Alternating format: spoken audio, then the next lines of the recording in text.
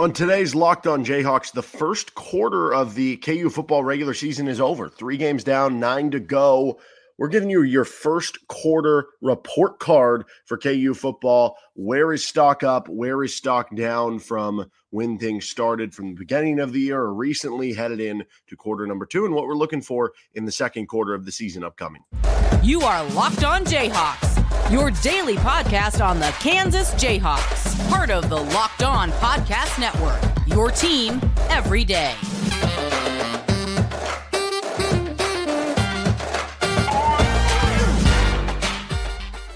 I'm Derek Johnson. You can hear me as well Monday through Friday from 3 to 6 p.m. on KLWN in Lawrence with Rock Chalk Sports Talk. Thanks for making Locked On Jayhawks your first listen every day. We're free and available wherever you get any of your podcasts. You can also find us on our YouTube page where you can like and subscribe to the show. And on today's edition of Locked On Jayhawks, we're talking some KU football. First 3 games of the year, so the first quarter of the regular season are in the books.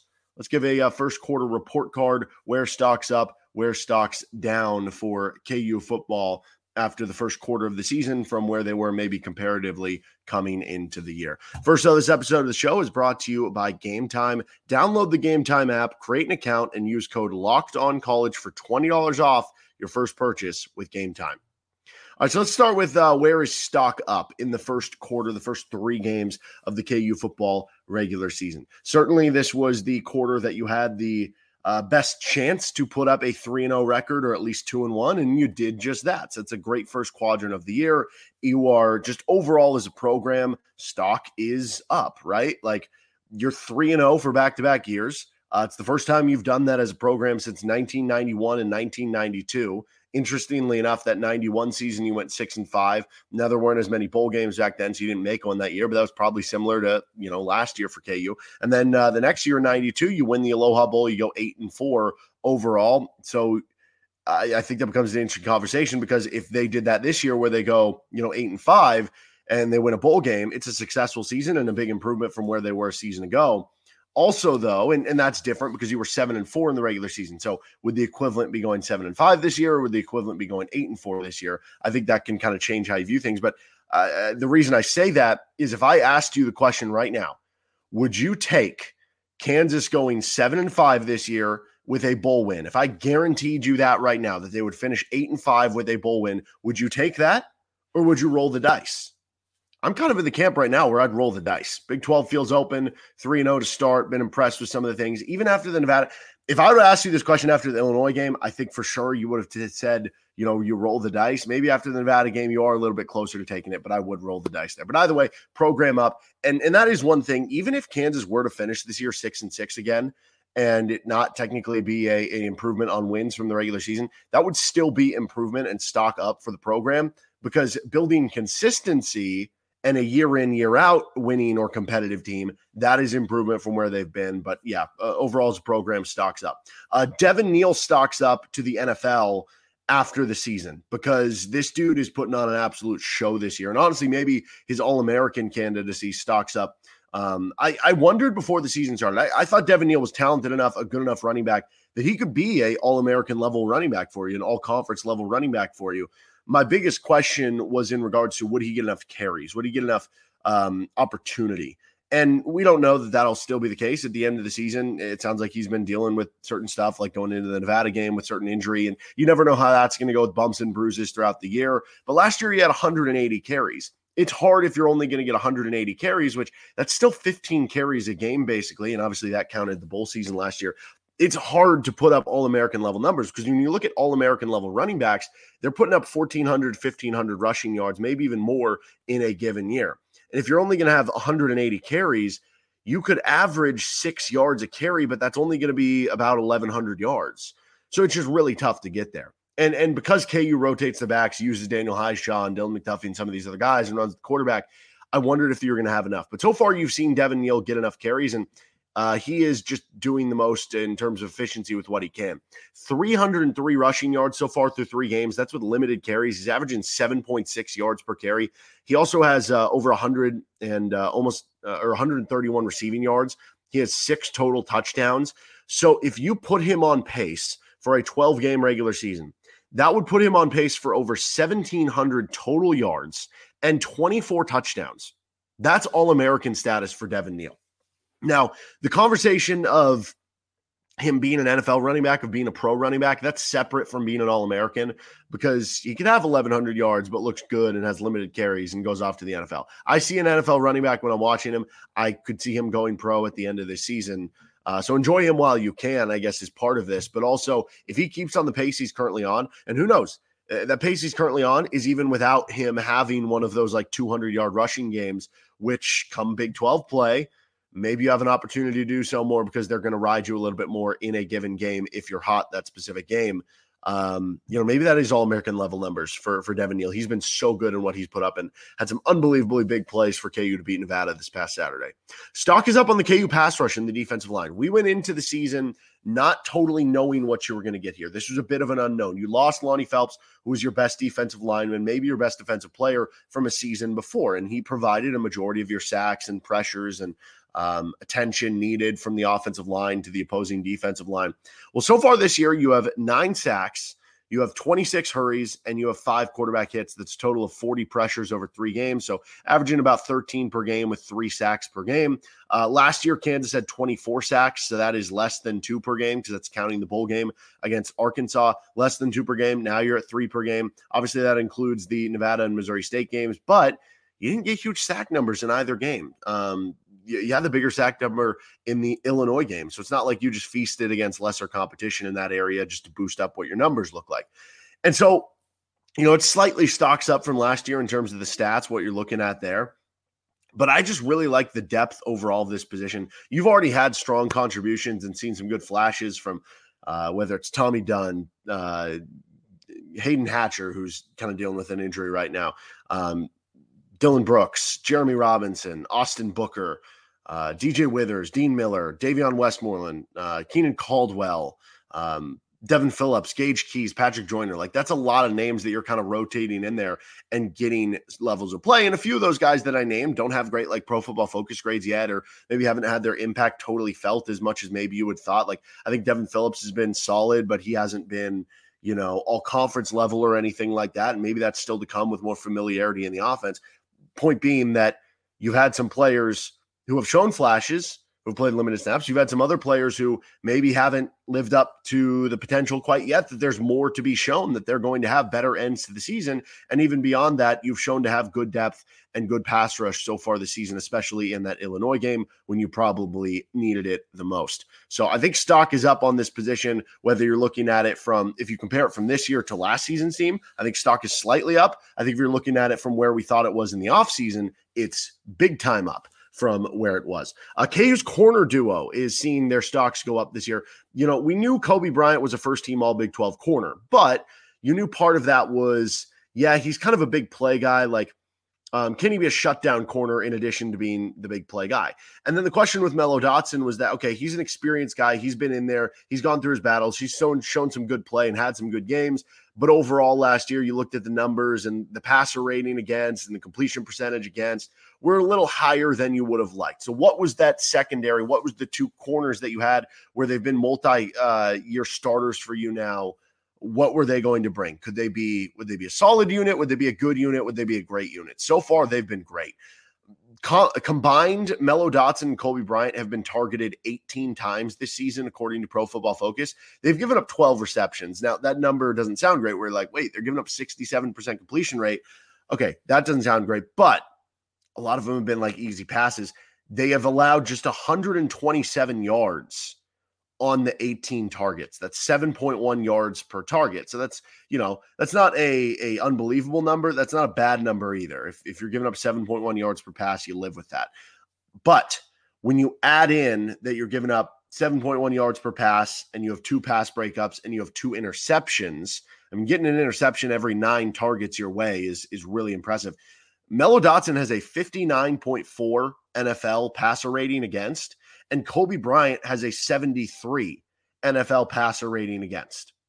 So both guys are 73 or less for NFL passer rating against when targeted. For reference, in 2022 in the NFL, Zach Wilson was last among 33 qualified NFL quarterbacks with a 73 passer rating. So you're basically making every quarterback that's targeting them Zach Wilson or worse. That'll work. All right, let's get to where is stocks down or maybe stocks neutral from where we were from last year, the beginning of the offseason, to where we are now through the first quarter of KU football play. First, though, this episode of the show is brought to you by FanDuel Sportsbook. Snap into the action this NFL season with FanDuel, America's #1 sportsbook. Right now, new customers get $200 in bonus bets guaranteed when you place a $5 bet. That's $200 in bonus bets, win or lose. If you've been thinking about joining FanDuel, there's no better time to get in on the action than right now. The app is so easy to use. There's a wide range of betting options, including spreads, player props, over-unders, and more. The early line came out. I saw one book had Kansas as -7. On FanDuel, it came out at 9.5. Big number. If you're in on Kansas, you might want to wait because I think the early money is going to be coming in on BYU with the number being that high, especially after their win over Arkansas. I would wait till closer to game time to get in if you want on Kansas, but you'll be able to bet on some of the player props, the over-unders, whatever you want to do for that game. So visit FanDuel.com/lockedon and kick off the NFL season. FanDuel, an official partner of the NFL. Where is stocks down? Where is stocks neutral for KU through their first quarter report card of the season? Well, let's start with neutral. I think the receivers, the tight ends, stocks just neutral because in both in terms of being good and in terms of usage. We went into the year knowing the tight end and the receiver groups were both really good and that both of these were underrated positions in the conference and in the country. They've both been really good so far on the season. Both in terms, and not only that, but we knew that the usage would be you'd spread the ball out, get a lot of different guys involved, get a lot of guys targets, play a lot of guys in different formations. That's happened too, right? The ball's getting spread out with Luke Grimm and Quentin Skinner and Lawrence Arnold, and you're seeing some guys mixed in there like Doug Emelian and Tanaka Scott and Trevor Wilson, and same goes for the tight end. You're seeing a lot of Jared Casey, Mason Fairchild, and Trevor Cardell's mixing in. Saw some Tavita Noah and like some goal line packages the past game, right? We knew there was going to be a lot of usage for a lot of different players and different packages and spreading out of the football, and that they would make big plays when they need to, and they've done just that so far. So living up to the billing there. Also, the offensive line, I would put in neutral here, right? Like, we had expectations that the offensive line would be good and that they would have good depth. Well, we've seen that, right? Reed Adams misses your first couple games, but you're able to survive it, or whether it was the first game or first two, I forget. I think it was just the first game, actually, now that I'm thinking about it. But Kobe Baines has been good, kind of rotating in off the bench. The offensive line depth has shown out to be good so far, and the offensive line has not really caused any issues. You've done a good job running the football your first two games, not as well in the Nevada game, but you still, opened up at least enough. Pass blocking was really good in the Nevada game, and pass blocking's been good all season long. So they've been good so far as expected, and the depth has been good so far as expected. If we're going to stocks down from either where we were in the offseason or from last year, I think number one on this list has to be being your confidence level, I guess. Your confidence level about Jalen Daniels making it through the season. It's not that stock is down on Jalen Daniels or stock is down on, like, Jalen Daniels, any play, he's so good and he looks so electric when he's out there.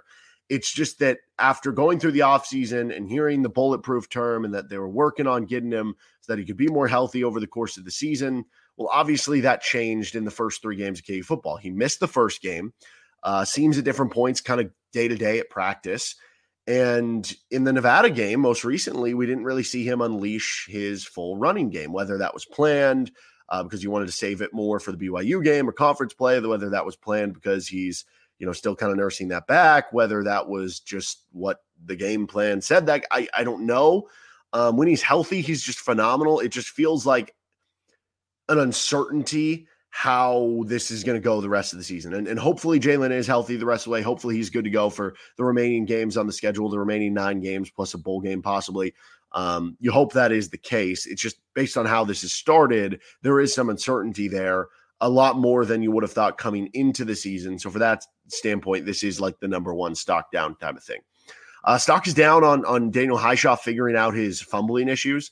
He had some fumbling issues last year, fumbled his last couple games that he played. I think he had fumbles because he played the Iowa State game. That was the game he got injured. So he would have played 5 games last year. I want to say he fumbled in 3 of the 5 games a season ago.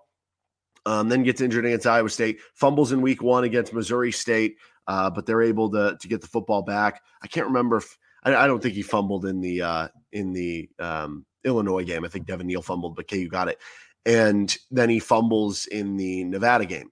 So with Daniel Highshaw, he's such a talented running back. He's so good, man. He's unbelievably powerful. He's got great speed, runs so hard, fights for every yard. He is so much fun to watch on the football field.